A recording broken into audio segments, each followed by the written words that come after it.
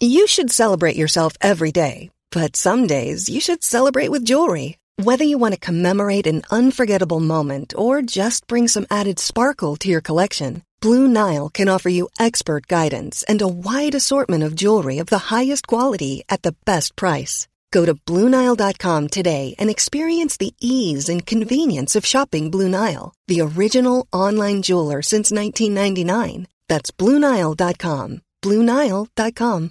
Hey, Dave. Yeah, Randy. Since we founded Bombas, we've always said our socks, underwear, and T-shirts are super soft. Any new ideas? Maybe sublimely soft. Or disgustingly cozy. Wait, what? I got it. Bombas. Absurdly comfortable essentials for yourself and for those facing homelessness. Because one purchased equals one donated. Wow, did we just write an ad? Yes. Bombas. Big comfort for everyone. Go to bombas.com/ACAST and use code ACAST for 20% off your first purchase. Vi är sponsrade av Länsförsäkringar. Det är vi. Jag har ju ett problem i livet, och det är ju att jag rent ekonomiskt är något av en fuck-up. Jag både tjänar för lite pengar och jag gör av med för mycket pengar. Och det finns ingen framförhållning, det finns inget sparande till mig själv, det finns ingen pensionsgrej som är så många som lyssnar skulle sätta kaffet i vrångstrupen när de förstår. Ja, de gör det nu. Ja, när de förstår hur illa ställt det faktiskt är. Däremot så har jag lovat mig själv att jag ska inte låta den här ekonomiska fuck-uppigheten, som jag kallar den, föras över på mina barn.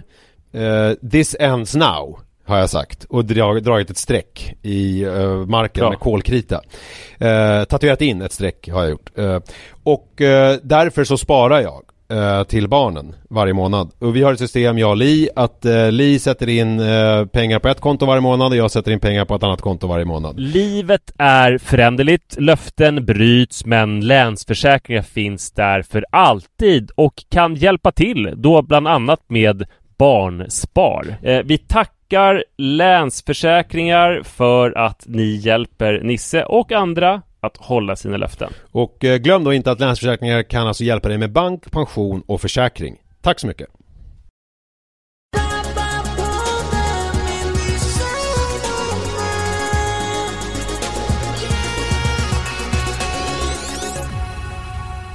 Hallå och varmt välkomna ska ni vara till Pappapodden, avsnitt nummer 157. Jag heter Nisse och på Hägerstensåsen finns Manne Forsberg med mig. Hallå Manne. Hallå, här sitter jag i bilen. Det är ju rätt bra så här ljudmiljö. Däremot från dig har jag massa skrik och typ så. Ja, men det är vad är det som händer? Det är ju pappapodd här. Det går inte att stänga ut verkligheten. Ja, du kör så där. Ja, jag sitter mitt i verkligheten här tillsammans med... Du gräver där du står. Precis så att jag tänker inte prata om någonting idag. Jag tänker bara hålla ut micken så får folk liksom bilda sin egen uppfattning. Men i den mån vi tjänar pengar på podden, delar du det med resten av familjen då? Eftersom de i någon mån är innehåll. Hur tänker du? Jag menar, betala hyran, fixa till tomat på bordet och sånt. Ja, samma grej. Du vet, för mig du bränner inte allting på brännvin. Nej, för mig är ju inte pengarna jag tjänar fickpengar som det är för dig. Eftersom du har en fru som tjänar ohemult mycket pengar. För mig är ju pengarna någonting som bidrar i liksom familjelivet, så att säga. Ja, men gud vad bra. Ja, men det var bara det jag ville veta. Ja. Då känns det ju rimligt allting. Hur är det? För mig var det ganska skönt. Ja, förlåt. För mig var det ganska skönt, kan jag säga, att gå ut i bilen. Jaha. För att historien, ja, det handlar ju om vab såklart. Vabruari har börjat. I fredags, då var jag hemma och vabbade, alltså i förrgår. Det är söndag idag. Och det var väl vad du skulle kalla lite föraktfullt för en mannevabb. Jaha. Där du ifrågasätter att man måste vabba egentligen. Du var mer såhär, Iris ser ut, vaknar på morgonen och bara sträckte lite på sig och bara, jag känner för att gå på café idag istället för förskolan. Pappa, kan vi göra det? Typ så. Nej, men det var att de hade sagt på förskolan dagen innan att Rut hade känts förkyld på eftermiddagen. Och hon var det. Hon hade ingen som helst feber. Hon var glad, men hon hade dålig andning. Lite förkylningsastma och var väldigt snorig och sådär. Och det kändes som att jag vet inte att hon ska vara i förskolemiljö så. Och kanske smitta ner andra och dessutom bli mer sjuk själv. Så att det var en så här lyxvabb. Vi myste och gosade och hängde på Södra TK. Men Iris var på förskolan? Iris var på förskolan, ja. Södra TK är otroligt, jag vet inte man borde berätta det här, alltså hur legit det är att ta med barn dit egentligen. Men de får sitta på sån här gympasalsmatta, inte den allra tjockaste utan den lite tunnare varianten som finns i gympasalar, du vet. Ja, jag vet precis. Den som är kanske 7 cm tjock, inte den som är 30 cm tjock. Inte höjdhoppsmattan. Exakt, nej inte den. Så får du sitta på en sån då med iPad, målarböcker, pennor och godispåse medan jag tränar. Och hon tycker att det är väldigt roligt att se mig. Alltså det är roligt att se sin pappa lyfta tunga saker, grimasera, skrika och sådär. Ja, verkligen. Och andas konstigt. Ja. Så det var väldigt lyckat och det var en bra vabb. Jag hade liksom tid att göra sådär också, för att det var inte så betungande arbetsbeting den dagen. Och sen också så var det ju bra en proaktiv åtgärd. Inte så tungt arbetsbeting den dagen. Nej, du skulle bara spela in podden. Ja, just det. Ja, det skulle jag göra. Ja, men det gick ju att skjuta på. Men jag hade ingenting som inte kunde skjutas på. Nej. Och som var tvungen att lämnas just på fredag. Är det det som kännetecknar arbetsbeting för dig? Alltså det som är absolut panik måste göras helst igår. Det är det som är betinget. Sånt som man har planerat att göra tillsammans med en kollega eller tillsammans med andra. Det är liksom inte, det kan man flytta på det, så är det liksom, det tillhör inte dagens grejer. Ja, men så är det. Alltså det är det som gör mig till en så bra vabbare. Att det enda som jag betraktar, alltså ett arbetsbeting är det man hade planerat att göra under dagen. Men ett tungt arbetsbeting, det är ju bara för mig deadlines, att man ska lämna en text, eller så är det att jag ska hålla en föreläsning på ett ställe så folk liksom har räknat med det och det står 300 elever och väntar utanför någon sal och sådär. Just det. Så det är det enda, allting så annat. En sketen 35-åring, snart 36-åring i Blåsut som har fixat barnvakt och ordnat så att det kommer liksom en morfar och ska ta hand om ett barn och bokat om tid i studion och sådär. Det tillhör inte det här tunga arbetsbetinget. Bara så vi liksom klargör det. Nej, så är det. Ja.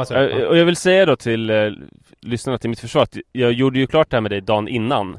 Redan när jag kände att hon kanske var lite förkyld, så att du skulle få, så att det inte skulle bli jobbigt för dig.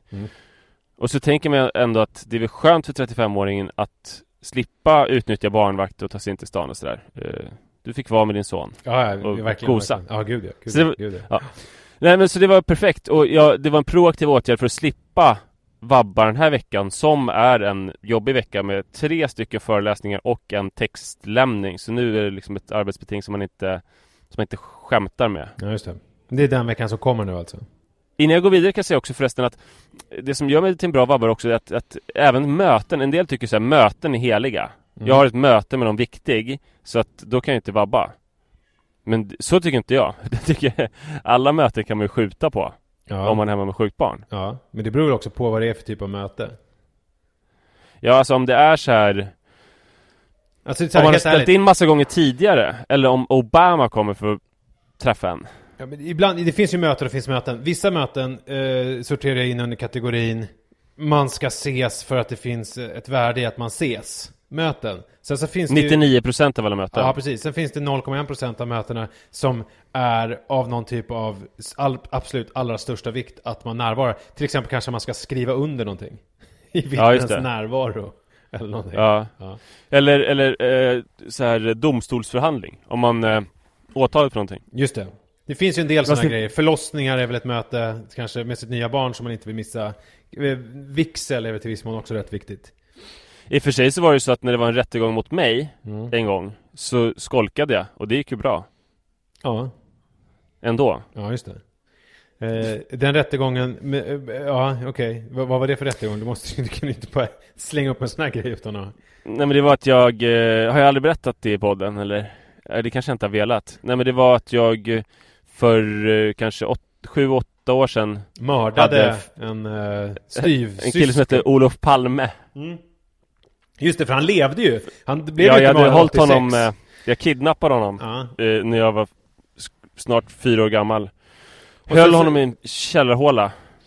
Och sen det faktum att du skolkade från rättegången när du skulle dömas för det gjorde att det bara makulerades hela, så att inte ens Leif GW Persson vet om att det här har existerat, att du faktiskt är i stort sett dömd, men att det inte blev någonting för du bara uteblev från rättegången. Nu vet han. Nu vet han. Nej, men det som hände var att jag hade en firma men ingen bokföring. Det får man inte ha.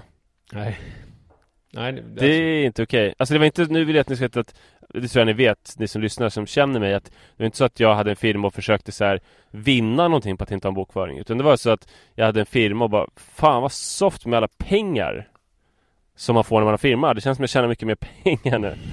Och sen så beställde jag alkohol till mig och mina vänner när jag var ute 4 gånger i veckan. Och sen så sa de från Skatteverket att du skyllde oss jättemycket pengar. Ja, och så hade jag ingen bokföring eller någonting. Och det är ju ekonomisk brottslighet. Ja. Helt enkelt. Du hade ingenting att visa upp. Du kunde inte visa upp liksom en enda inkomst eller utgift eller någonting när de frågade. Nej. Inkomst kunde jag visa upp, men ingen utgift. Jag fattade inte riktigt hur det gick till bara. Det där. Nej. Det var lite oklart för mig. Och det blev rättegång och du skolkade och sen löste det sig bara, eller? Vad skönt. Ja, men jag var på först var jag på en sån här, jag vet inte vad det heter, först var jag i Södertörns tingsrätt tillsammans med en biträdande jurist på en sån här där man berättar om målet. Ja. Så det var jag på. Ja. Och då hade jag utreseförbud och sådär. Jag fick inte lämna landet. Fast det gjorde jag i alla fall. Jag åkte till Paris.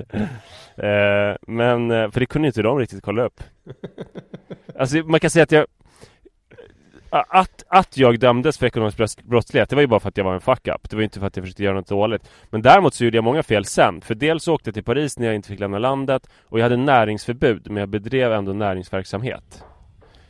Och jag skolkade från rättegången. Men det slutade med vad då? Att du blev dömd till fängelse, eller? Nej, jag fick dagsböter. Okay. På typ sammanlagt kanske 2500 kronor. Ja. Så det var okej. Men sen mitt DNA finns ju i registrena. De topsade mig. För att om man är misstänkt för brottslighet som kan leda till minst 1 års fängelse eller vad det kan vara, så har de rätt att ta DNA. Så att det är väldigt farligt för mig om jag spottar snus någonstans där det sen sker ett mord.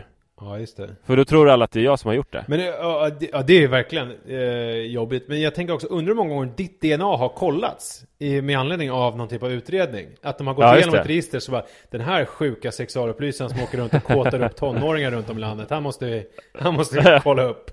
Han klarar sig den här gången.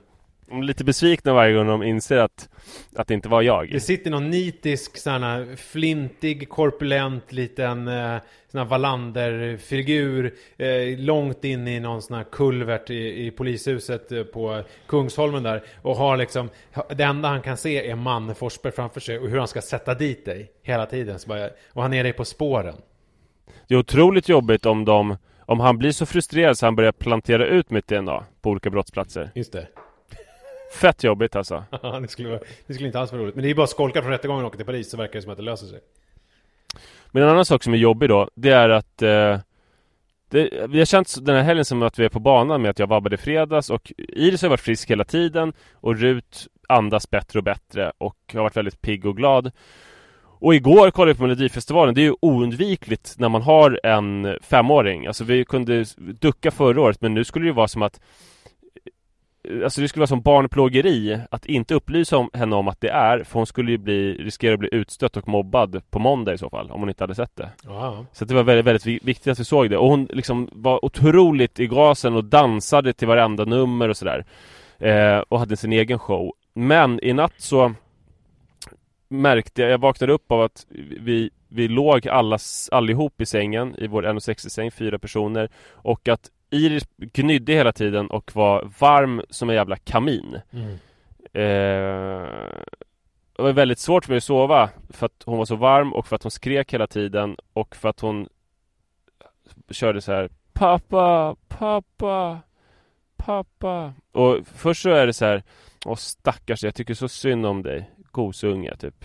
Sen blir man ganska frustrerad efter ett tag. Ja, du, på nätterna vet man ju hur du hanterar. Jag är ett monster på nätterna. Du kissade ner hela familjen och slog sönder en vägg och drog ut i vardagsrummet. Ja, exakt. Och spottade snus på olika brottsplatser. Ja, då kom bara han, för att jag ville dömas. Då kom han, den lilla ondskefulla mannen från Kungsholmen och knackade på dörren och sa: jag ser dig, man. Jag är dig på spåren. Nej, men sen så började spela in det här klockan 9 på morgonen. Och jag gick ut, Iris sov fortfarande. Sara och jag hann liksom så här titta på varandra och skaka på huvudet. Och typ ha lite darrande underläppar av kärlek.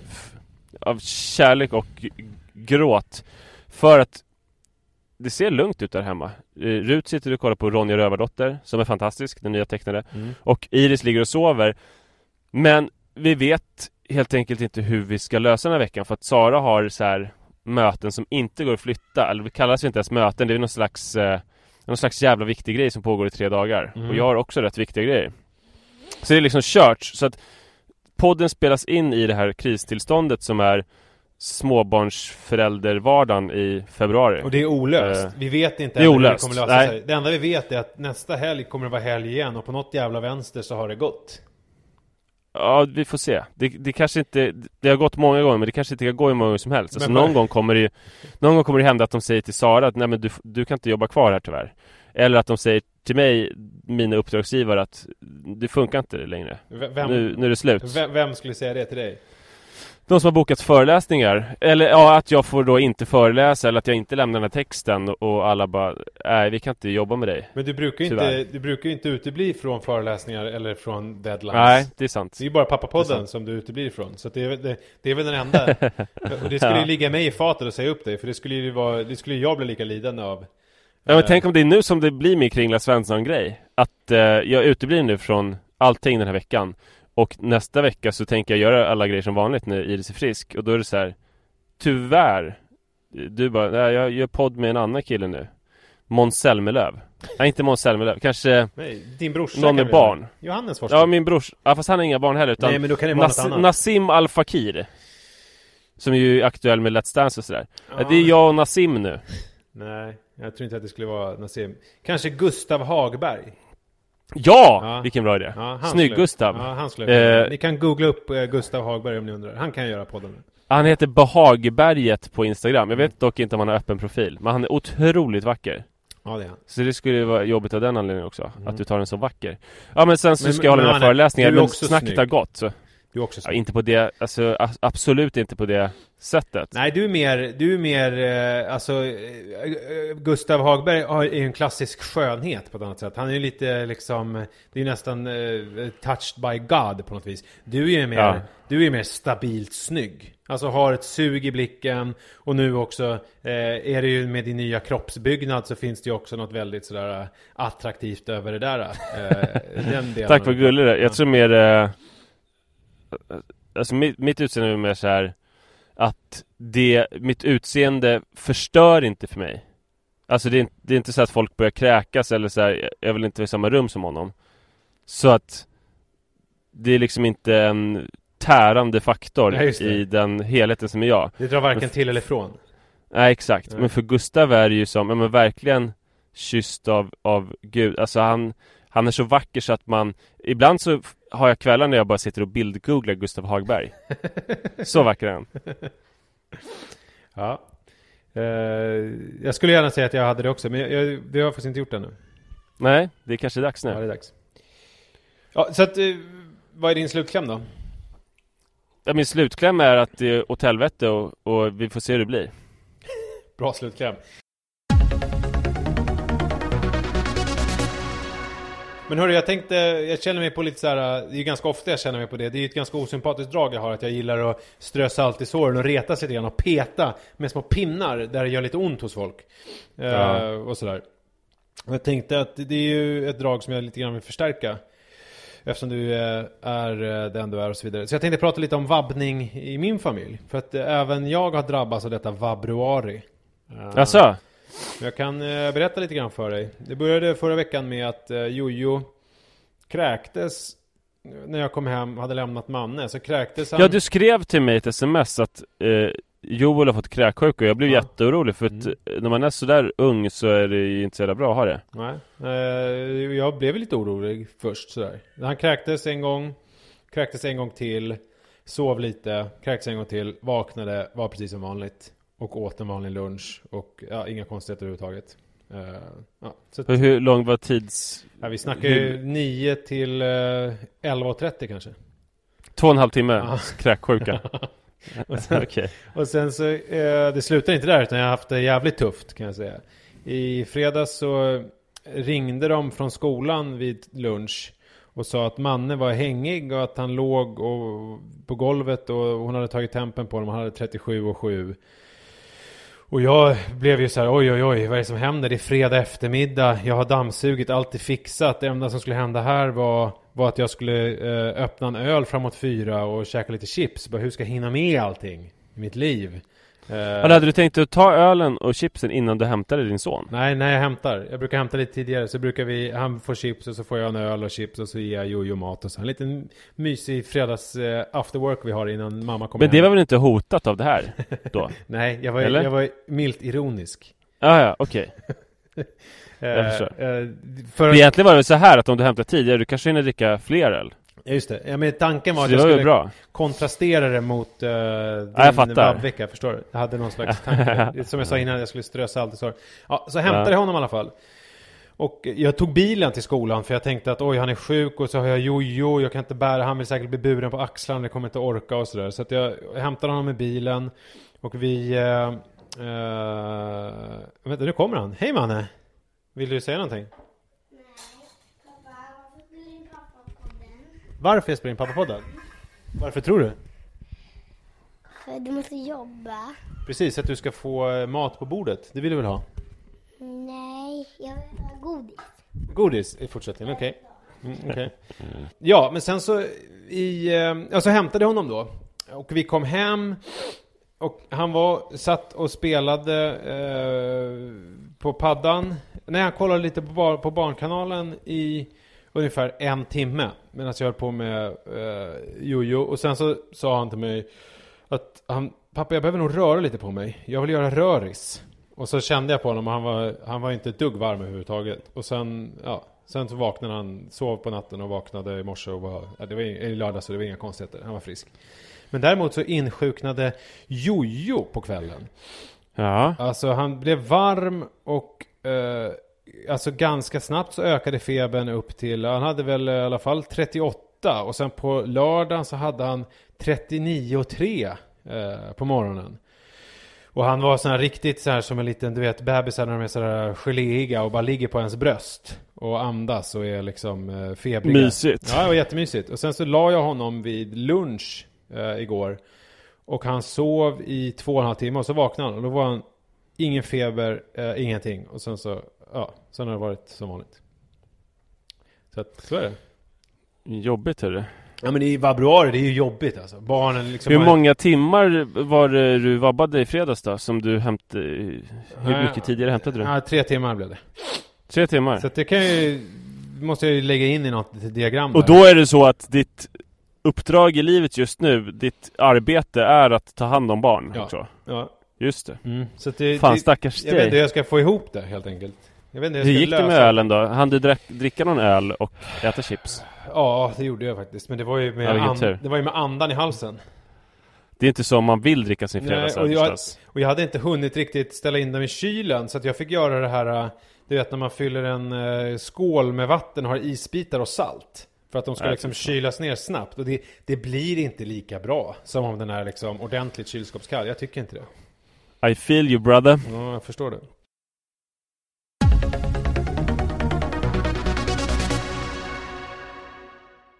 Det är väl ingen som har missat att Bodil Malmsten har gått bort. Den folkkäre författaren och poeten.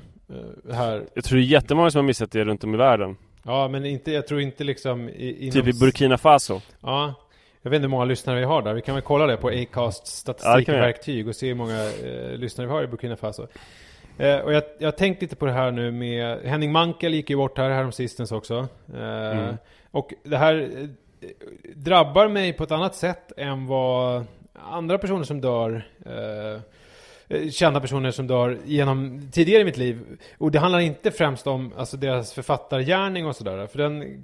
Ja, alltså helt ärligt så Bodil Malmsten har jag väl läst inte allt för många sidor av. Några dikter typ. Henning Mankell har väl... Jag vet nu hur du hänger ihop med Henning Mankell och Bodil Malmsten. Ja, men jag kommer komma till det. Är det det? Ja, vad bra. Ja. Att du inte duckar det viktiga. och sen så Henning Mankell har ju läst många av hans Wallander-böcker, men inte de här som anses vara liksom den finare litteraturen av det han har gjort. Olika sådana teaterskildringar från Mozambique och sånt där. Det är just nu så är det på P1 så är det en på de läser upp en av hans böcker. I 5 miljarder delar. Ja. Commedia Infantil heter det, va? Exakt. Sånt. Ja, exakt. Och vilken ångest man alltid får när det är radioteater på. Alltså jag gillar ju teater och texter och sådär. Men alltid när det är radioteater, då får jag svår ångest och stänger av så fort jag bara kan. Ja, är det fel på mig? Nej. Eller är det fel på radioteatern? Jag skulle säga att det finns ett fundamentalt fel i radioteatern som medium. Antingen är det vi som har, alltså att det är vi som är uppväxta med något helt annat som gör att det inte funkar. Men liksom för mig har det aldrig funkat. Det som har funkat, det var ju när jag lyssnade på Tordyven flyger i skymningen och sådana där dramatiseringar av Maria Gripe-böcker när jag var barn. Och även deras klassiska Sagan om ringen version som de gjorde på 80-talet eller om det var tidigt 90-tal, jag minns inte, som ju också var helt otrolig. Men såna här när det sitter någon och läser upp monotont eller alternativt när det är liksom för det som är tycker jag också att det läggs ju inte ner så mycket energi på det. Det är lite som och samma när de gör såna här tecknade serier och dubbar dem. Man hör hur de sitter och läser innantill typ. Det är liksom inte. Men du vet, det var ju annorlunda förr för att jag praoade på radioteatern i 8:an. Ja. Och då fick jag gå igenom de här, de hade ju stora ljudarkiv där de hade så här olika saker som de kunde göra ljudeffekter. Till exempel så hade de en bil inne där så de kunde stänga bildörr. De hade några stycken olika bilkarosser så de kunde stänga bildörrar och spela in ljudet och så. Vad fan hände med det? Ja, vad hände med det? Jag tror i och för sig att några sådana ljudeffekter kan de uppringa fortfarande. Men jag vet inte om man nu för tiden behöver göra det sådär analogt. Jag tror att ganska många ljudeffekter finns digitalt.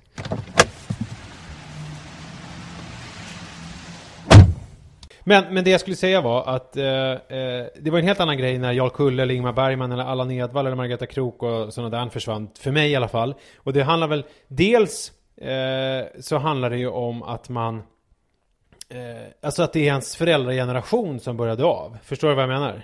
Ja just det är jobbigt. Alltså att det liksom man kollar ju direkt hur nära i ålder de är ens egna föräldrar. Och både Malmsten är född typ 46 eller? 44. 44, mina föräldrar är födda 45-46. Ja. Så det är jobbigt. Ja, och Henning Mankell är född i de där faggorna också. Att det börjar liksom, det börjar bli det är för sig fortfarande tidigt. Alltså de dör ju hyfsat unga i sammanhanget. Men det känns ju som att det liksom är att det tuggas lite, alltså tidens tand har börjat tugga på ens liv lite grann. Sen så undrar jag lite grann nu var det liksom någon slags personlig relation till de här författarna som du tänkte på? Att jag skulle dra upp. Jag tänkte att de hänger ihop med din far. Ja, men det gör de ju. Och det är väl också hänger ihop. Alltså pappa har ju jobbat med... Din pappa brukar väl retas mycket för relationen till Bodil Malmsten till exempel? Alltså i familjelivet? Ja, exakt. Det är jävligt oklart vad de egentligen hade för relation. Jag vet att de brevväxlade lite grann på 80-talet. Men som så mycket annat som min pappa har gjort genom historien så är det som att jag inte riktigt... Jag vet inte, det är svårt att säga vad det där var egentligen. Men det antyds att de hade en flörtig relation och om man retar honom för Bodil Malmsten så rodnar han, eller hur? Alltså, eller? Nej, jag tror är det någonting som jag hade läst in? Jag tror att det är någonting som du har läst in faktiskt. Det är mer, de brevväxlade i alla fall, kommer jag ihåg, någon gång på 80-talet. Sen hur flörtigt det var, det vet jag inte. Men Henning Mankell och pappa har ju jobbat ihop också. Så och det förstärker ju det här att det liksom blir ens egna föräldrar som håller på att ta sig ifrån en. Det är typ som lilla Manne kommer känna när jag dör, kanske. Ja, exakt så. För precis den relationen som jag har med dig har ju min pappa haft med både Henning Mankell och både Malmsten. Åkt på semestrar ihop och jobbat, alltså träffats. Alltså, eller de ska träffas varje vecka, men ganska ofta så har jag blivit bortprioriterad till förmån för halvsjuka barn och annat onödigt. Men så att det är liksom man känner, tänker inte du på det här att man känner att livet håller på att rinna ur händerna på något vis, eller att man kommer att vara ensam kvar. Du känner ju inte alls. Jag tror vara ensam kvar. Det är väl, nej, men drömmen är väl att vara ensam kvar. Lite grann. Är det drömmen? Nej, alltså inte att alla ska dö i en atombomb om man själv ska klara sig, men man vill ju leva länge. Ja. Man vill ju inte vara den första to go. Lite, du vill bli som Lennart Hellsing typ. Ja. Jag känner att man och börja hänga och då har ju jag tar ju höjd för det genom att börja hänga med Dag och Saman, som är ju 10 år yngre. Är Dag och Saman din Yvonne Lombard? Min Yvonne Lombard. Vem var det som hängde med Yvonne Lombard? Nej, men Lennart Hellsing var gift med Yvonne Lombard och hon var ju typ 10-15 år yngre. Ja, precis, så kan man säga, verkligen. Ja, så är det. För att hon är ju väldigt gammal nu. Och då känner att man har en livskamrat som är väldigt gammal, men att man själv är ännu äldre. Det gör ju att det får inte vara för stort glapp, för då blir man ju bara en äckelgubbe liksom. Nej, men det... 10-15 år, det är lagom. Och ju äldre man blir, desto större kan det glappet bli. Så att om man är 97, så kan man ju typ vara tillsammans med en 77-åring. Det är lugnt. Ja, inga problem. Det är ju nästan charmigt. För att nu är det ju sådär. Jag vet, jag var på ett släktfika med Lis familj häromsistens. Och då var det någon som hade...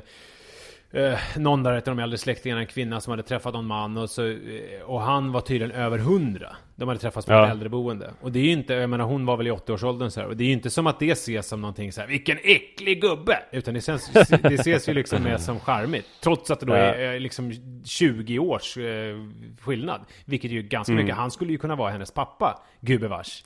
Ja, visst. Det är för jävligt. Men sånt här har då skapats i mig då. Så att, alltså, som vanligt då, eftersom jag är som jag är, så har de här dödsfallen då, Bodil och Henning, absolut inte, det har bara genererat någon typ av rädsla för min egen död. Vilket det känns ju vidrigt. Inga tankar har gått till deras anhöriga eller till böckerna som hade beskrivna och sådär. Nej, utan bara att man stilla stannat upp och begrundat sitt eget öde och tänkt att snart är det min tur typ. För jävligt.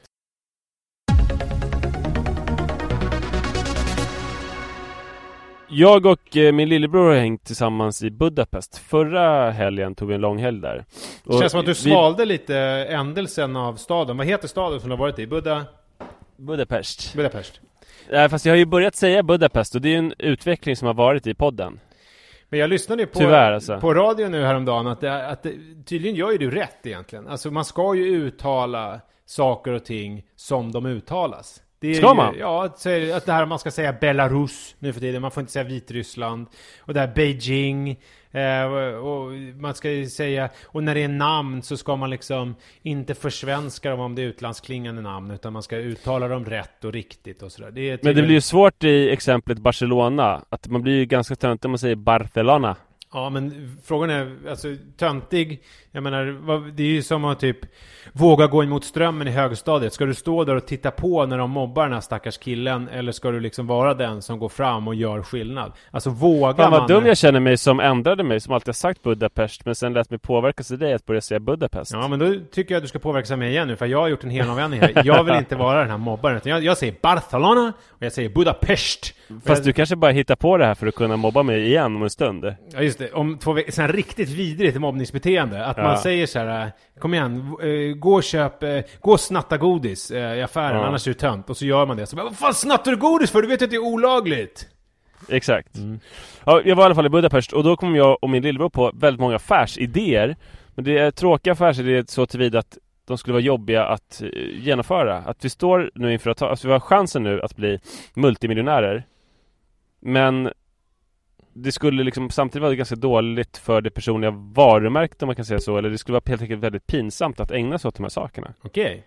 Det finns ju nu en diskussion om att det kan börja bli lönsamt att bli rasist. Att det börjar bli en sån stor subkultur att vara liksom sådana rasistskribent. Att det kan finnas liksom en lukrativ... Det tror jag verkligen för många. Alltså och det pratade vi faktiskt också om, jag och Jojo. Fast det var inte en del av affärsidéerna. Men vilka som kommer byta sida till SD-sidan. För att det är konstigt att det inte är fler, för det måste vara otroligt lockande om man har lite så här främlingsfientliga åsikter och är på den mörka sidan i sitt hjärta. Ja. Och sen har man varit typ politisk skribent eller av någon journalist eller politiker, men man var det för typ 15 år sedan, så slutar man. Så nu man har stått i något rampljus och varit någon som folk har brytt sig om.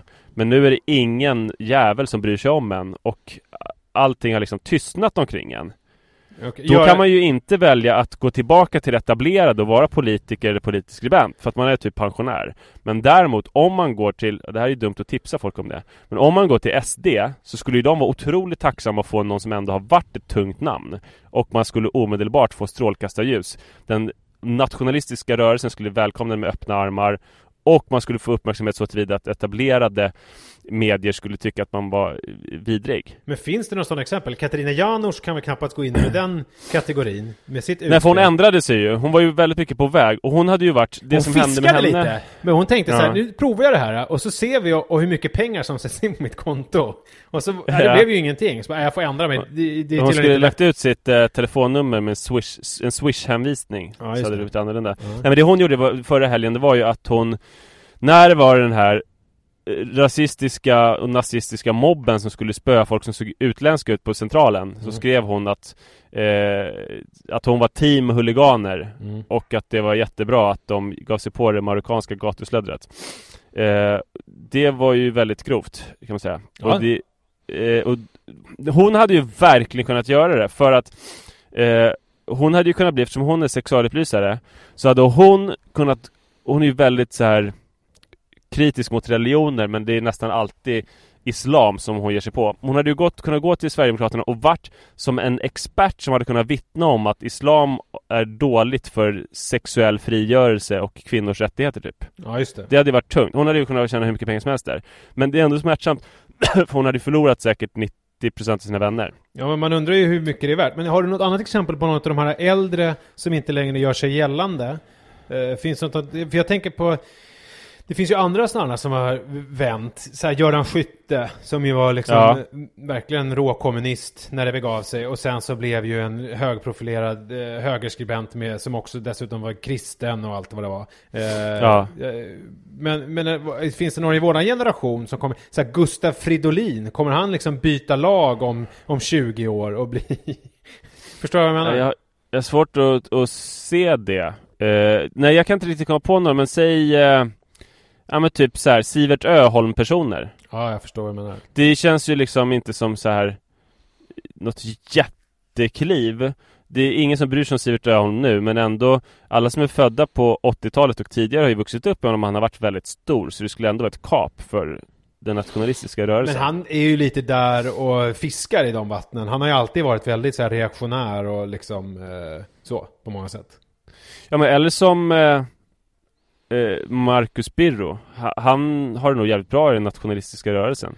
Men tror du att det var, alltså för honom, att det var ett medvetet beslut? Att så här, nej, det tror jag inte. För Marcus Birro har ju alltid verkat i sin storebrors skugga. Han har ju aldrig varit lika duktig som skribent eller som författare. Jag kommer ihåg, jag har ju älskat honom när han var på Frank på 90-talet och svarade på frågor, hade lite tankar för dagen. Kommer du ihåg det i P3? Ja, men också att man fick läsa upp dikter. Det gjorde jag själv. Och så kommenterade han dem. Ja, och då han var ju väldigt bra då. Men jag har ju läst en av hans böcker och så här, och jag menar, det är ju inte riktigt brorsans klass på det. Och då tänker jag att det är så här, var ska jag finna min plats någonstans? Vad ska jag göra? Så bara, men här kan jag ju hålla på.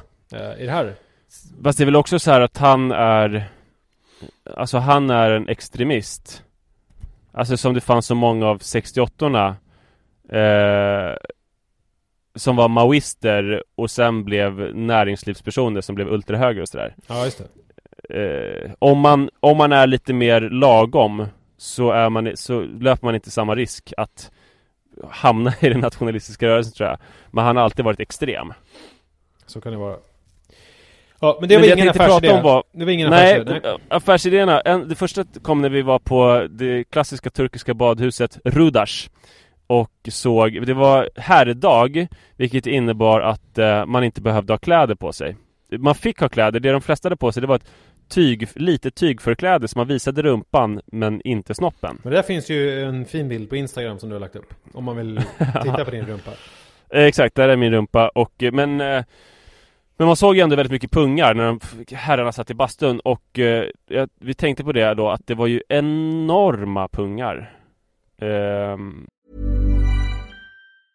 I'm Sandra, and I'm just the professional your small business was looking for. But you didn't hire me because you didn't use LinkedIn Jobs. LinkedIn has professionals you can't find anywhere else, including those who aren't actively looking for a new job, but might be open to the perfect role, like me. In a given month, over 70% of LinkedIn users don't visit other leading job sites. So if you're not looking on LinkedIn, you'll miss out on great candidates, like Sandra. Start hiring professionals like a professional. Post your free job on linkedin.com/people today.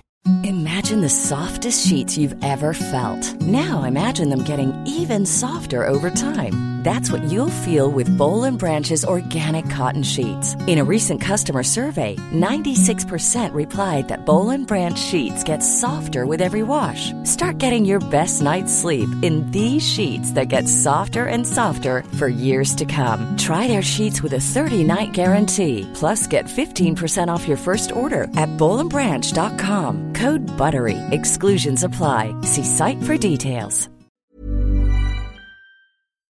Det är väl den här the switch all over again. Det är väl egentligen så här att det finns ju en värmekänslig muskulatur i pungen som heter tunica dartos, som gör att eftersom pungen håller ju 34 graders temperatur till skillnad från kroppen som håller 37, så måste ju pungen hela tiden anpassa sig efter miljön och bli liten och minska ytan för avdunstning när det blir för kallt och blir stor när det blir varmt.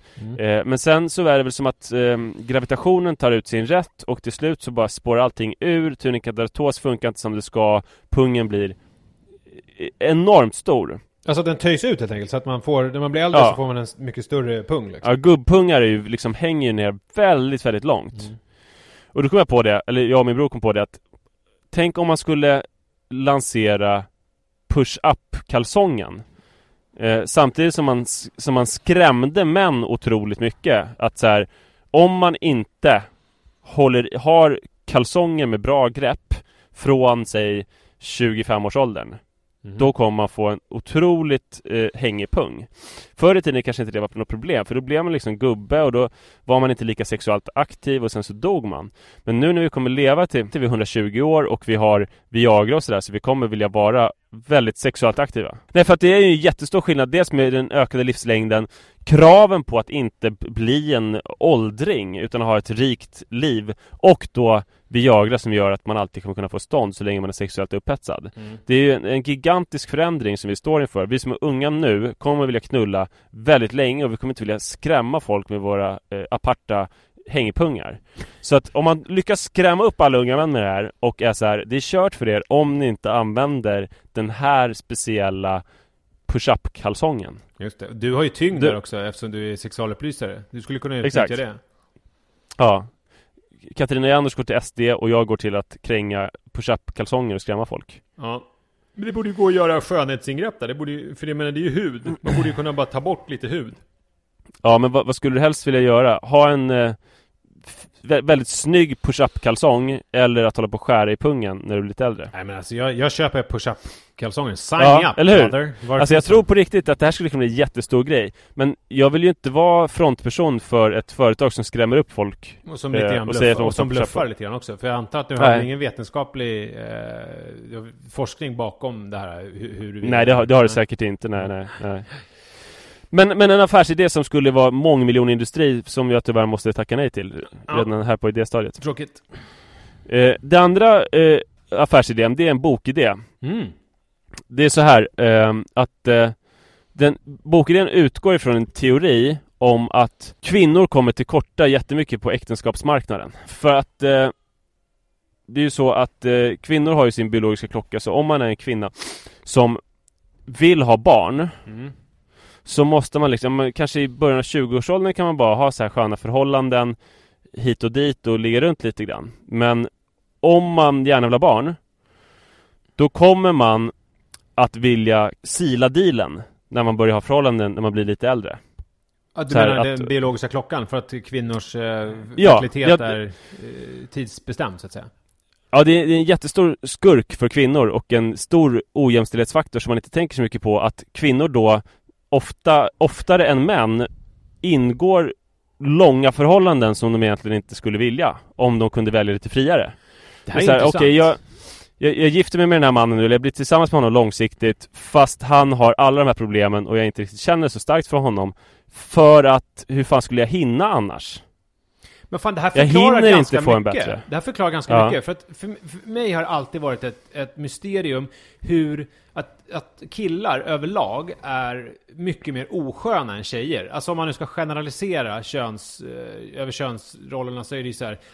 Tjejer är ju mysigare att hänga med överlag. Alltså det är liksom, de är mer empatiska, det är lättare att föra samtal med dem. Grabbar är ju oftast, de har svårare för det där sociala, de är mer inåtvända, det är liksom mer, det kan vara svårare att liksom umgås med dem på ett civiliserat sätt, i min erfarenhet. Och jag har ju alltid tänkt att det här är liksom, alltså, socialt betingat och att sådär, att män känner att män saknar någonting här, att det vore kul om de kunde leva ut det här. Men nu slår det mig när du säger det här att det allt handlar om är ju att mäns fertilitet är inte tidsbestämd, vilket gör att de kan ha råd att skita i allt vad sociala konventioner säger, för att de vet att jag har hela livet på mig att, så att säga, reproducera mig, för det är väl det någonstans som är alla arters egentliga funktion på jorden, om man ser det rent biologiskt, att man ska reproducera sig. Medan kvinnor känner så här, jag har bara upp till 40-45 års ålder på mig och fixa det. Jag måste vara jävligt mysig och härlig så att folk vill ha mig. Exakt, och det finns en ytterligare försvårande faktor. Det är könsrollerna som säger att det är mer accepterat att killar ligger runt än att tjejer gör det. Ja, just det. Men eftersom tjejer som vill ha barn i framtiden är mer tidsbegränsade, så borde det vara tvärtom. Att så här, okej, killar, ni kan ta det lite lugnt för att ni har lång tid på er, men tjejer, ligger runt sin i helvete, ingår alla möjliga förhållanden, så att träffa så många män ni någonsin kan, så att ni kan göra ett moget beslut. Ja, den grejen fattar jag inte rent evolutionistiskt, varför det skulle vara så. Alltså egentligen... Nej, det är ju så jävla dumt. Ja, det borde vara med tjejer som Amish när de får pröva livet i staden. Så borde det vara att en tjej har liksom 500 sexuella och amorösa förhållanden på ett år, och sen sätter sig och funderar så här, vem var det egentligen som var bäst? Ja, just det. För att det här är ju, de arrangerade äktenskapen är typ inte över. Förstår du? Ja. Alltså det är så många kvinnor som lever med män som inte är det bästa. Och sen så blir de här männen som en slags projektionsytor. Man måste ju då, om man gör ett dåligt val på den här marknaden, så måste man ju intala sig själv att det var ett väldigt bra val. Ja, inte. Och då blir han en projektionsyta för ens förväntningar, och man kanske kan leva så ett tag. Men när man får barn, då blir man ju mer prövad i relationen, och man inser att han inte lever upp till förväntningarna. Just det. Och det här skapar en väldig nöd hos många kvinnor. Mm. Alltså om ni tycker att det är konstiga grejer jag säger nu, då kan ni tänka att det är boken och inte jag som säger det. Mm. Och att det här är affärsidéer som du inte kommer kunna förverkliga. Exakt. Så det är det som är utgångspunkten i boken. Och då det finns en enorm nöd hos då kvinnor som har gjort dåliga val när de inser det. Och det inser man någon gång under småbarnsåren. Och det finns ju nöd efter allt möjligt. Alltså en sexuell nöd och en längtan efter bara så här härlig beröring. Och en stor längtan efter den mannen som man tycker att man förtjänar. Eftersom då killar ofta får möjlighet att gifta sig med kvinnor som är över deras lig. Just det. Och det är nästan alltid kvinnor också följaktligen som vill skiljas. Mm. Killarna är ofta ganska nöjda i sina relationer eftersom de hade tur som tokiga. Eftersom de fick det lite för bra. Så bokidén är att diskutera den här grejen. Om man bara gör det så blir det en ganska tråkig bok. Så att det jag tänkte är att man vill ju träffa de här kvinnorna som upplever den här nöden och som har gjort dåliga, som har fått sämre äktenskap än vad de förtjänar. Och det gör man då genom att, och det här blir nog inte jag, utan det blir nog, den bästa är Neil Strauss. Så det är en affärsidé till honom. För att först ser vi han The Game, som handlar om hur man kan knulla jättemycket genom ett intrikat spel. Och nu har han skrivit en bok som handlar om monogami. Ja. Han har gjort en inverterad, alltså han har gjort en sån här resa som Göran Skytte och Marcus Birro och andra sådana där gör. Alltså han liksom... men det han inser nu, det han kommer inse nu inför tredje boken i samma serie, det är, för han är på olika parmiddagar och sådär, han märker den här nöden som många kvinnor upplever. Så han gör en bok där han diskuterar det här fenomenet, och där han på ett år ligger med 10 000 kvinnor. Dels som en present till dem, för att han säkert, vi säger att han är jättebra på att ligga och väldigt så sensuell och så. Så det är en present till dem samtidigt som han får träffa dem då och diskutera det här problemet. Men alltså, det förutsätter ju att han då anser att han är Guds gåva till kvinnan. Ja, precis. Och det kan, en sån som Neil Strauss kan väl säga det. Ja, det skulle ju inte vara konstigt, eller hur? Nej, men jag förstår inte, alltså själva grejen i din bok, nu blir det den här Yrrol-sketchen, du vet när Claes Månsson sitter och ifrågasätter Peter Dalles idéer, och så slutar alltid med att Peter Dalle säger, tänkte inte på det. Men jag fattar inte, grejen var att kvinnorna har varit tvungna att nöja sig med en partner för att de ska skaffa barn, och sen märker de att de är missnöjda för att de kunde ha fått bättre. Märker de under småbarnsåren sen. Och då ska de ligga med Neil Strauss. Ja, det blir bra för boken. För vi tänker nu så här. Men på vilket sätt ska vi hjälpa dem att ligga med, om vi säger, skitsamma till Neil Strauss. Vi kan säga att det kommer Gustav Hagberg. Men det kommer väl bara göra det ännu värre. Alltså så här, och få smaka på det där som man egentligen vill ha. Alltså, nej, för jag tror det boken ska komma fram till, det är dels belysa det här stora samhällsproblemet, och sen också för att, eftersom den senaste boken då handlar om monogami, så kommer han fram till i den här att nej, monogami är inte rättvist, utan det som är rättvist är om männen får bara vara monogama, men kvinnor, eftersom de har blivit tvungna att ingå såna här äktenskap som är i princip arrangerade, så har de rätt att ligga runt med folk. Okay. Och det börjar då med Neil Strauss. Så att han ligger med dem, sen berättar han så här: varsågod, du har alla stadens nycklar. Ligg så mycket du vill. Ja. Då blir det rättvist. Okay. Så att det är en bok som kommer fram till att det är selektiv monogami, eller partiell monogami är det som kan rädda äktenskapen. Men mannen får inte ligga runt som straff då, eller? Nej, bara för att det skulle vara orättvist. Det skulle vara jätteorättvist. Men är inte det bästa, alltså är inte den bästa lösningen att man ser till att skaffa barn med någon, men att det är som en kompisrelation i övrigt, och sen kan man fortsätta leva sitt vanliga liv vare sig man är man eller kvinna, men att man har gemensamt ansvar att försörja och uppfostra barnen. Förstår du vad jag menar? Så att man möts, får barn, man går på bio, man förstår vad jag menar, men alla lever liksom som solitärer, så att man är oberoende av varandra av rent liksom reproduktiva skäl. Förstår jag menar? Alltså det är ju en bra idé, men det blir en tråkigare bok. Alltså jag tror det är väldigt viktigt i boken för att den ska sälja och bli uppmärksammad att han ligger med 10 000 kvinnor på ett år. Alltså det är snarare det som är bokidén. Neil Strauss ligger med 10 000 kvinnor på ett år. Här är vad han har att berätta. Ja, men det ska väl så här att för de som inte tycker det är intressant med den här teorin, så ska det i alla fall vara spännande att han ligger med 10 000 kvinnor på ett år. Så det så det är en affärsidé till honom då. Okay. Eller till kanske Gustav Hagberg. För om Gustav Hagberg då med 10 000 kvinnor, då skulle det vara det skulle vara en present verkligen. Ja, okej. Ja, men eller hur? Ja, men bra idé. Ja, tack. Den andra affärsidén som jag tänkte på, den tredje kanske, du vet att det är tredje? Ja, det är tredje, precis.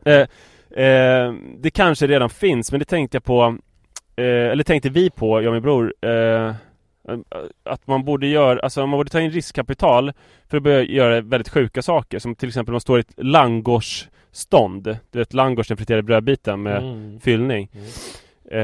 Till exempel då så i langårsståndet så säger man att så frågar de så här: vill du ha gräddfil och rom eller vill du ha fetaost? Så säger man att jag vill ha sperma. Okej. Och sen, det säger de då såklart är otänkbart. Man får inte sperma på langårs. Men så erbjuder man $10,000. Ja, så att man kommer de... Om jag hade ett langårsstånd skulle jag ju till exempel... alltså för $10,000, det är klart att de skulle få det. Och det skulle bli bra YouTube-klipp.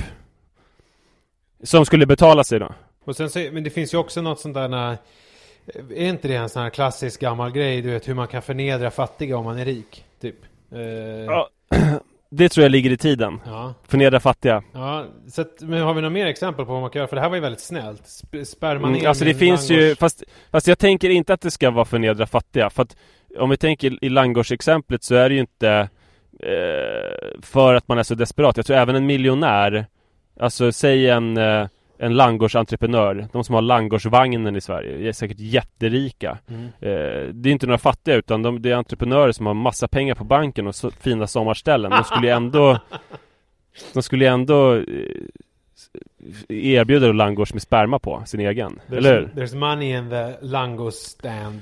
För att om det är att man ska förnedra fattiga så är det ju hur lätt som helst. Det är så här, elda upp pengar framför hemlösa så där. Det känns ju inte roligt. Det är ingen som skulle vilja se det. Men jag har svårt att tänka mig en miljonär som säger ja till $10,000 för att spärma ner en langos till en slyngel med en filmkamera. Vi kan väl ringa till någon miljonär nästa vecka. För jag är säker på att alltså, man skulle göra det. Det är klart, om man är Bill Gates rik, då skulle det vara lite ovärt. Han skulle nog inte göra det, tror jag. Det tror inte jag heller. Jag tror så här. Alltså jag kan tänka mig, alltså jag skulle nog kunna säga nej av principiella skäl. Alltså det beror på hur mycket man, jag menar, jag klarar mig nu ekonomiskt. Alltså det finns ju inget, alltså $10,000, det är klart att det skulle ge mig någon typ av andrum och jag skulle kunna slappna av lite ett tag. Men frågan är om jag skulle tycka att det var värt det. Jag tror att där måste man nog tänka, för mig $10,000 skulle nog inte räcka för att jag skulle göra det. Jag skulle nog behöva, alltså skulle du komma med $1 miljon, då skulle jag göra det utan problem. För då skulle man ju vara så här.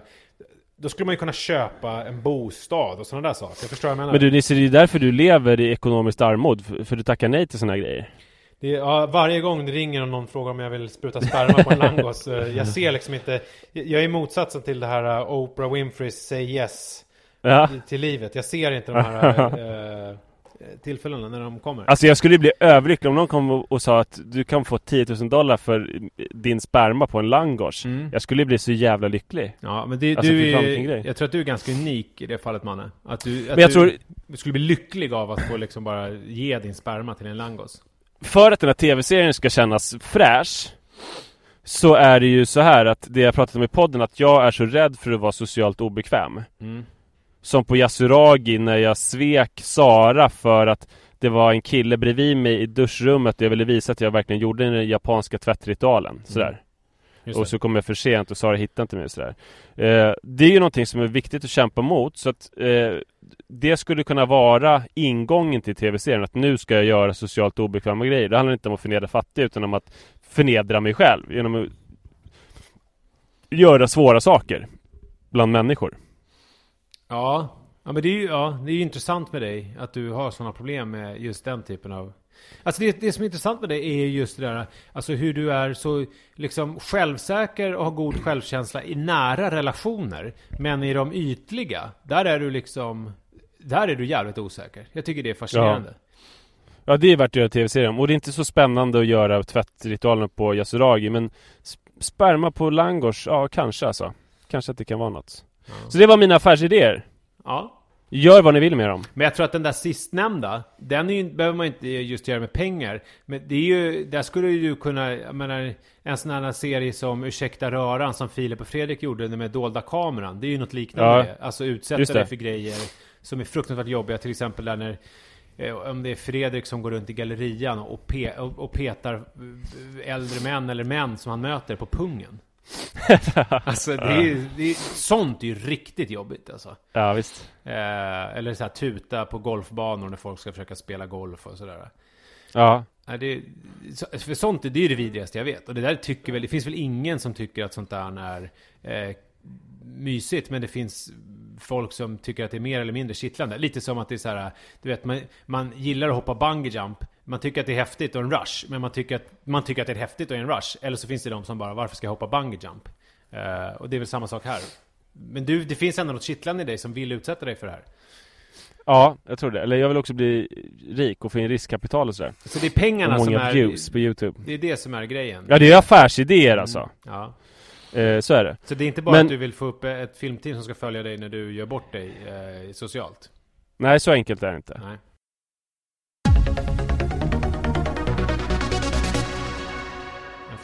Det var ju Melodifestivalen igår här som du tittade på också, om jag förstod saken rätt. Ja.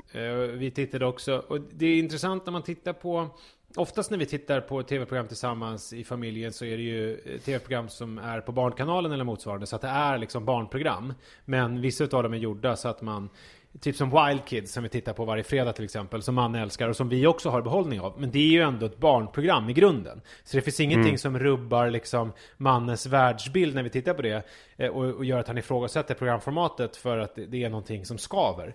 Men det är det lite grann i Melodifestivalen. För att jag tror inte att han fattar att det liksom är ett program som heter Hela familjen.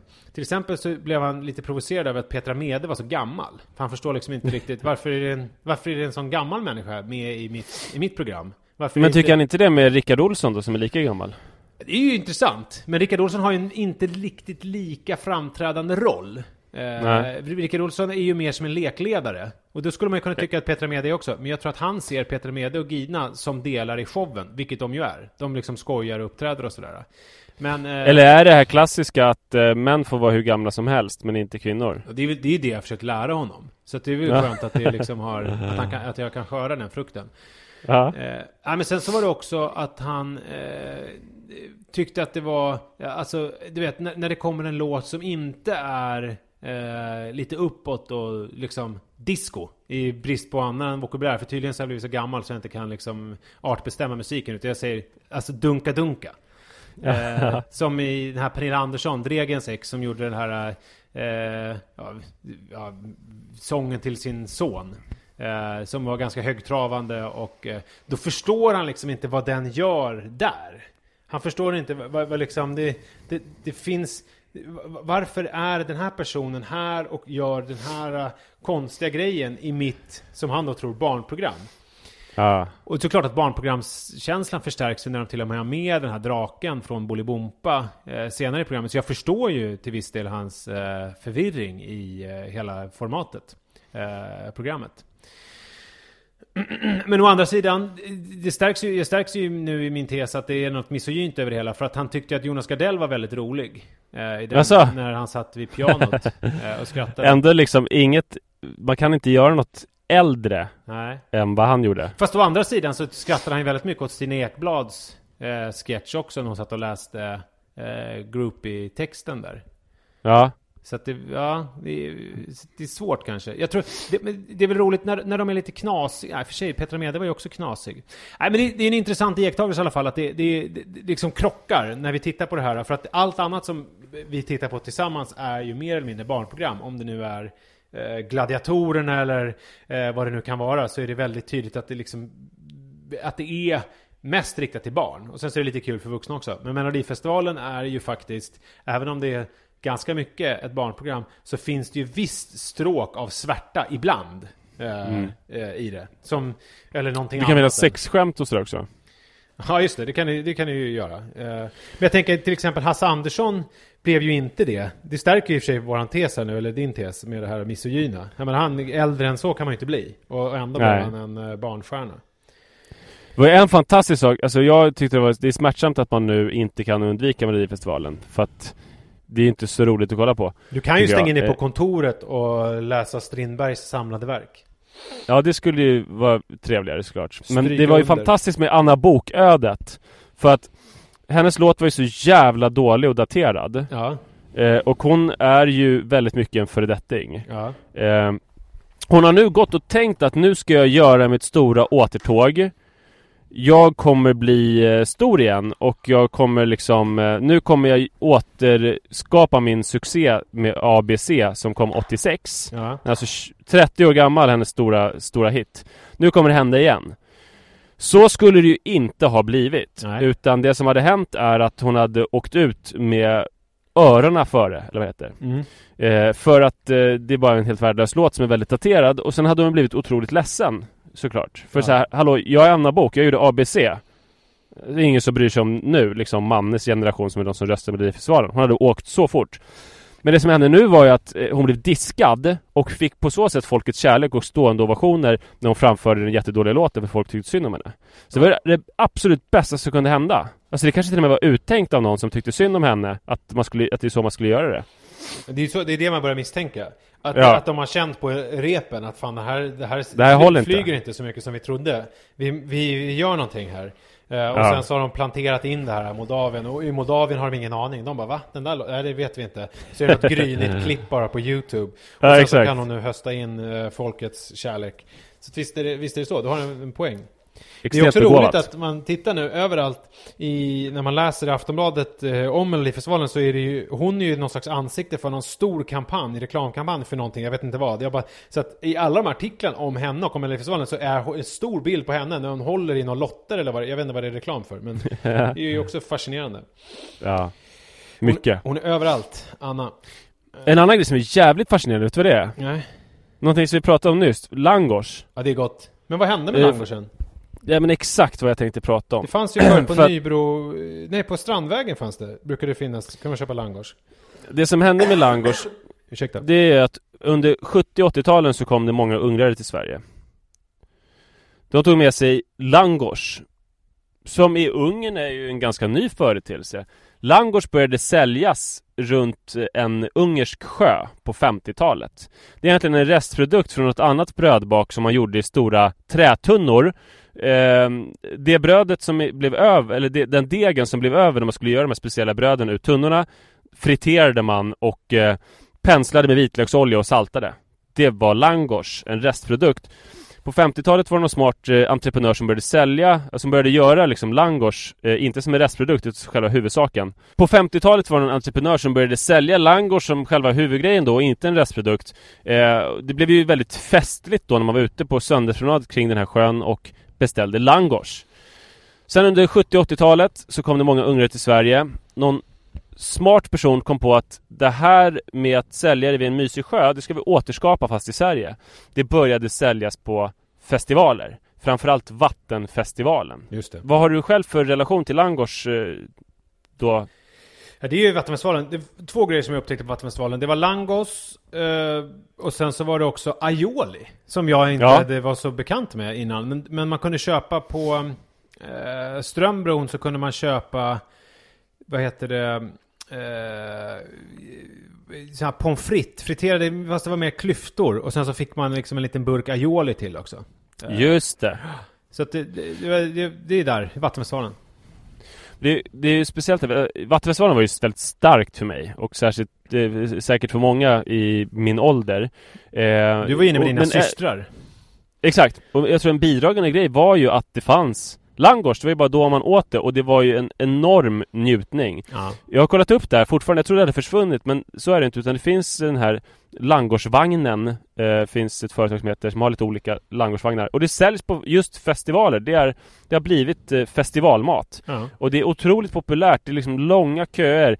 Jag läste en intervju i Expressen på någon festival, det handlade om langos, och folk pratade om att de gick till, det var Göteborgskalaset, de gick till Göteborgskalaset enkom för att äta langos. De byggde upp en aptit ett helt år, och så åt de 3-4 langos, och det var det härligaste de visste. Och det är speciellt då att, för jag började tänka på det här i Ungern, för vi var i Saluhallen, det är inte så himla lätt tror jag att få tag i langos i Budapest. Men vi hittade i Saluhallen 2 ställen. Vi började stå i kö, men det var så jävla lång kö så att vi fick ge upp. Det var liksom 1 timmes kö. För langos? Jag tror att det är världens mest populära mat. Överallt. Det finns ingen maträtt som folk så jävla gärna vill ha som just langos. Men kan det vara någon tillgång efterfrågan-grej då? Att det är, alltså att det finns för få ställen som säljer det, och så är det för många som vill ha det på något vis. Men det är ändå konstigt att det inte finns något permanent ställe, för att jag tänker så här, om jag hade langosvagnen och sen så märkte att det var så populärt, så skulle jag kanske det skulle fortfarande ganska begränsad tillgång om man hade ett litet langosställe där det var lång kö till ju. Men då kanske, typ i Hötorgshallen. Ja, i och för sig. I Hötorgshallen skulle det kanske vara bra. Men annars så kanske jag tänker att de har fattat själva grejen. Att det är exklusiviteten och otillgängligheten som är själva uspen för. Att det ska vara svårt att få tag på det. Ungefär som att alla älskar ju det här kaffekedjan Starbucks eller alla sådana ställen när det bara finns utomlands. Och sen så bara, det har öppnat en på Arlanda. Typ åker till Arlanda för att dricka kaffe på Starbucks, och sen finns det helt plötsligt överallt, och då är det helt ointressant. Som Kentucky Fried Chicken är ett annat svenskt exempel. Det ryktas om att det fanns en gång på Hötorget ett KFC som liksom är mytomspunnet, men det finns ingenstans. Och nu ryktas det återigen om att det ska öppna ett Kentucky Fried Chicken i Stockholm, och folk pratar om det här, och man vet ju precis hur det kommer bli. Det kommer att öppna, och sen så kommer det bli ett snabbmatställe i mängden, och så kommer ju exklusiviteten, och det kommer ju vara helt borta direkt. Men man undrar ju också då om det, alltså hur har ladugårdsentreprenörerna blivit så här smarta att förstå exakt vad de sitter på och hur det ska utnyttjas? Var det så att det var en etablering av ladugårdsställen som har gått med förbi, att det fanns i varje gathörn under några månader på 90-talet och försäljningen störtdök, det blev vardagsmat och jättetrist och de blev tvungna att lägga ner? Eller är det så att det är någon som är så jävla smart som de förstod det under 90-talet och det är någon slags kartellbildning så alla ladugårdsentreprenörer säger man får inte sälja när det inte är festival. Det är bara festival. Ja, det är svårt att svara på. Det jag känner i alla fall att jag kan lova er, kära poddlyssnare, att jag ska gräva vidare i ladugårdsens svenska historia som jag tycker är otroligt intressant. Är det värt en bok kanske? Ja, jag tror det. Av Neil Strauss. Ja. Där han ligger med ladugårds.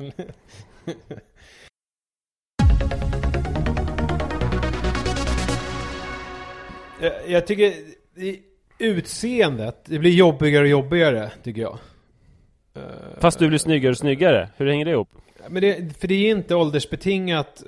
Och det är liksom inte så här att jag tittar mig i spegeln och så här kråkfötter vid ögonen eller sådana saker. Utan det är mer att min generella okunskap kring modets växlingar är konstant egentligen sen jag blev intresserad av kläder. Jag har ju aldrig varit en person som lik dig exempelvis sätter mig in i kläder på detaljnivå, utan jag har ju förstått att jag hänger ju på trenderna likt en vindflöjel. Alltså det har jag förstått nu på senare år att jag är ganska mycket ett med tiden så att säga i hur jag ser ut och sådär. Sen är jag ju medveten, jag vill ju vara snygg, jag vill ju se bra ut. Så jag vill ju det är inte så här att jag bara sätter på mig ett par jeans och en tröja och så får det vara bra med det, utan det är ju ändå, jag vill ju uppfattas som välklädd så att säga.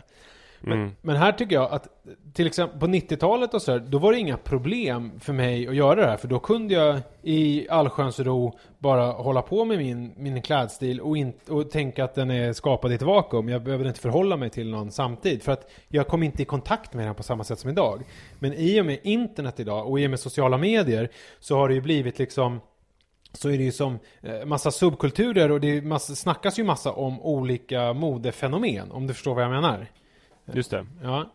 Jag kunde sätta på mig inte vet jag vad jag nu hade på mig. Kommer inte ens ihåg. Men jag kunde sätta på mig mina kläder utan att känna att jag var en del av någonting annat. När jag började känna att jag var en del av någonting, det var ju när jag började haka på den här preppy-trenden i mitten av 2000-talet. Alltså att när det var mycket så här Ralph Lauren. Och sen så, det var ju då jag började klä mig väl klätt så att säga. Alltså ha lite mer skräddade kläder i velotin. Men jag menar ha mer kavajer och sådär. Kanske någon slips och lite så. Och nu tycker jag att det är ganska jobbigt, för jag känner att det blir nästan handikappande att så fort man gör någonting så förstår man i och med internet och sociala medier att man är en sån otrolig produkt av sin samtid. Alltså att man är otroligt ounik.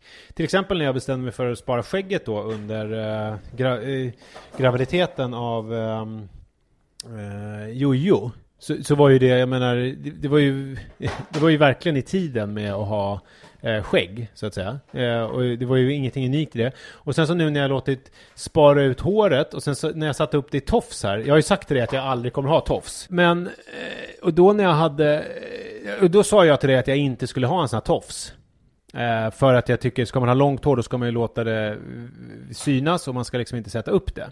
Men sen så den egentliga anledningen till att jag inte ville sätta upp håret var ju precis den anledningen som hände när jag hade uppsatt och jag kom till Acast, och det första en av säljarna där, Kristoffer, sa var ju man bun. Ja. Alltså, förstår jag menar? Ord för det. Ja, direkt så finns det ett ord för det, och det finns en kontext och det finns en kultur. Medan jag har ju bara känt så här, jag vill spara ut håret, det känns roligt, och jag har ju förstått så här att på ett undermedvetet plan eller på ett jag har ju förstått att det här är ju en del av någonting annat. Jag menar, jag är inte en solitär. Jag är ju formad av bilder på Leonardo DiCaprio på internet och så vidare. Men det är ändå så här, jag tycker att det är lite kul att spara ut håret, men så blir det direkt när man kommer så är det så här, okej, då blir man placerad där man-bun-facket. Och det tycker jag känns lite jobbigt. Så jag vet inte jag ska. Men fuck man är på svenska, det är som en låda. Det är inte fuck you på engelska. Ja, så jag vet inte hur jag ska förhålla mig till det här riktigt. Men det är jobbigt. Kör på. Min stilförebild, det är min kompis som du också vet som det är, Yassim Maciel. Ja. Han är alltid så jävla snyggt klädd, fast han inte borde vara det. För att hans stil är att han har en rutig skjorta, och ovanpå den så har han en rutig flanellskjorta, och ovanpå den har han ofta en rutig väst. Just det. det. Så rutor på rutor, och sen så har han en bohemisk sjal. Just det. Och det låter inte så snyggt, och det är ingenting jag skulle satsa på. Men när han har det här så är det så satans jävla snyggt. Men det är ju för att han har swag. Ja, han har jävla mycket swag. Och Han kan ha på sig vad som helst. Han skulle kunna sätta på sig vad som helst. Och sen så har han en sån här I don't give a fuck. Och det, menar, jag kan inte lura någon att jag har det, eftersom jag är så otroligt självmedveten. Så att det går ju inte. Men jag köpte en kofta en gång tillsammans med Jasse, som han kallas. Och då ville han pröva den. Och då sa jag att jag inte ville att han skulle pröva den, för att då skulle den bli förstörd för mig, för att han skulle vara så snygg i den. Ja, just det. Sen kände jag mig löjlig, så att jag lät honom pröva den i alla fall. Men det stämde att den blev helt förstörd för mig, för att han bar den så jävla snyggt. Men min slutsats kring det här är ju att alternativet för mig är ju att sluta bry mig om vad jag har på mig. Och att jättebra. Och att bli bara så här, bara sätta på mig olika saker. Men grejen är att jag vill ju inte det. Jag vill ju tycka att jag är fin. Så då tänker jag, då får jag ju lida. Då får jag ju ta det här att jag kan framstå som väldigt i takt med tiden, och ha fingret ena fingret i röven och andra fingret i luften när jag sätter på mig kläder. För att jag vill inte se ut som att jag inte bryr mig, för det är ju en lögn. Man kan ju inte spela att man inte bryr sig. Man kan inte låtsas att man är Jasse. Det är ju som Adam i Girls är lite samma. Han har ju också en så här, han har ju på sig någon t-shirt och jeans bara, och det ser jättebra ut. Det skulle inte funka på han har bra kropp också, Adam. Ja, det har han verkligen. Han är en bra skådis också. Se om han är Star Wars. Nej, det blir spännande att följa din utveckling här. Att bry sig, men att inte bry sig. Ja, eller bara bli ett med bry sig. Ska vi låta Manne och Manne tillsammans avsluta veckans avsnitt, eller? Hej då, tack för den här veckan, Manne. Jag tycker att våra lyssnare ska använda hashtaggen pappapodden. Tycker du också det, Manne? Vad sa han? Hashtaggen pappapodden. Men det tycker väl också, Manne? Vad är det? Vad är det för något? Det är på Instagram man lägger upp bilder, att man använder hashtaggen pappapodden, så att alla som går in på den hashtaggen ser bilderna. Det är väl bra? Ja. Då gör vi så. Tack för idag. Tack så jättemycket. Hej då. Hej. Imagine the softest sheets you've ever felt. Now imagine them getting even softer over time. That's what you'll feel with Boll & Branch's organic cotton sheets. In a recent customer survey, 96% replied that Boll & Branch sheets get softer with every wash. Start getting your best night's sleep in these sheets that get softer and softer for years to come. Try their sheets with a 30-night guarantee. Plus, get 15% off your first order at bollandbranch.com. Code BUTTERY. Exclusions apply. See site for details. Hi, I'm Daniel, founder of Pretty Litter. Cats and cat owners deserve better than any old-fashioned litter. That's why I teamed up with scientists and veterinarians to create Pretty Litter. Its innovative crystal formula has superior odor control and weighs up to 80% less than clay litter. Pretty Litter even monitors health by changing colors to help detect early signs of potential illness. It's the world's smartest kitty litter. Go to prettylitter.com and use code ACAST for 20% off your first order and a free cat toy. Terms and conditions apply. See site for details.